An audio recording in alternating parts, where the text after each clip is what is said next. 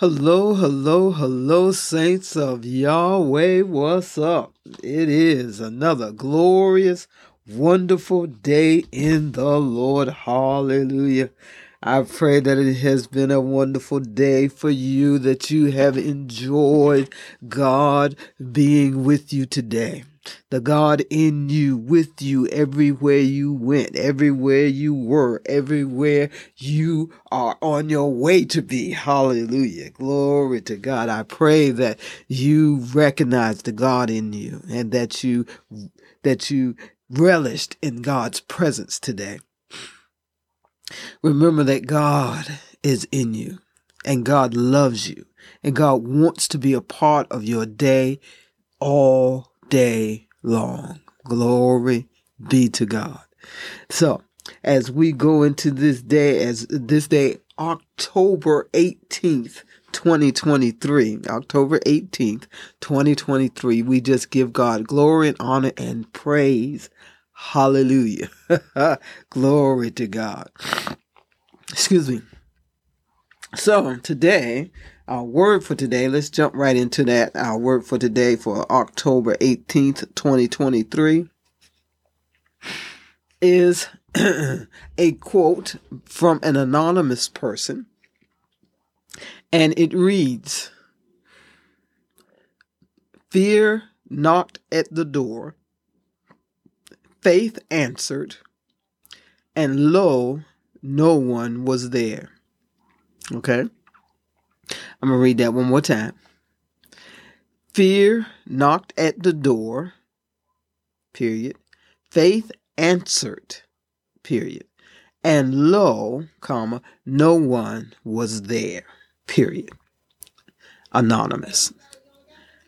I'm not sure exactly who, I as you know, I look these things up sometimes when they throw me for a loop. And so I looked it up and to try to get some heads or tails, because I was like, when I read it the first time, I was like, what? Okay. Fear knocked at the door, faith answered, and lo, no one was there. I'm not sure what that means. So, I did a little research and tried to find, where did it come from? And I found that, it's given to being an old English proverb. And I actually found a couple of people who said the same thing I did. I'm not sure what that means. Or one person said, "I'm not sure what that means to me today," and I'm really, not sure what it means to you. If you have more of a clue of what it means to you, drop me an email and let me hear what you have to say. But for me today, fear knocked at the door, and faith answered. We know that there are 365 fear nots in the Bible. There are 365 places that it says fear not. So we know that God does not want us to fear. He does not want fear to control us or fear to make us, paralyze us. That's a good word. That God does not want fear to paralyze us. So, if I'm to analyze this according to the scriptures that I know, according to the word that I know, according to my experience with God, when we do have fear, we do not allow it to make us not move, make us not do something, make us not move forward in things because we are afraid. That's not how God works. God, and I think it's 1 John, where it says that fear not. It says, I've lost my train of thought. I'm sorry. Anyway, where we don't have fear is, I know that fear brings torment. When we are afraid, when we have fear, that fear torments us by telling us that you can't do this because of this, or you don't want to do that because of such and such. And it tries to build up this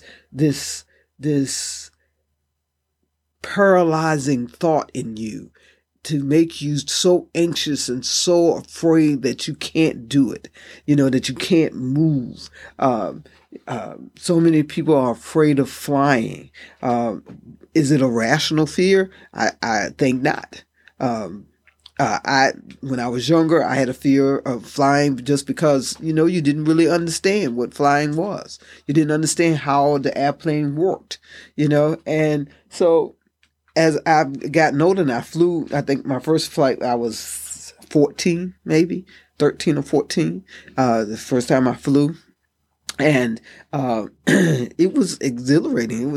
I was afraid, but you sitting there and you're thinking, oh wow, and you feel the plane move up and your stomach leaps, But I made it from one place to the other, and then I came back, and made it from that place to back home, So it was like, okay, that wasn't bad. But then as I grew and I learned more about flying and what that meant and, how it is and what the ratios are of flight and cars and, the fear lessened. And then as I grew in the Lord and understand who God is and that God loves me, hallelujah, God loves me. And because God loves me, God is not going to let anything happen to me. And see, you have to get to that place. I'm no one special. I'm no one special. And what God does for me, God will do for every single one of you who hear me. God will do it for you. But you have to decide. You have to make up your mind that you trust God and that you believe the word of God and you believe the God that's in you. And so therefore, when fear knocks about flying, faith answers. By faith that I believe God, that I trust God. And so that faith has moved me into belief that I can fly anywhere and not be harmed and not be in danger. And even though there may be fear, it doesn't paralyze me or stop me from doing what I need to do or going to where I need to go and using air flight as a means of travel. Excuse me. So,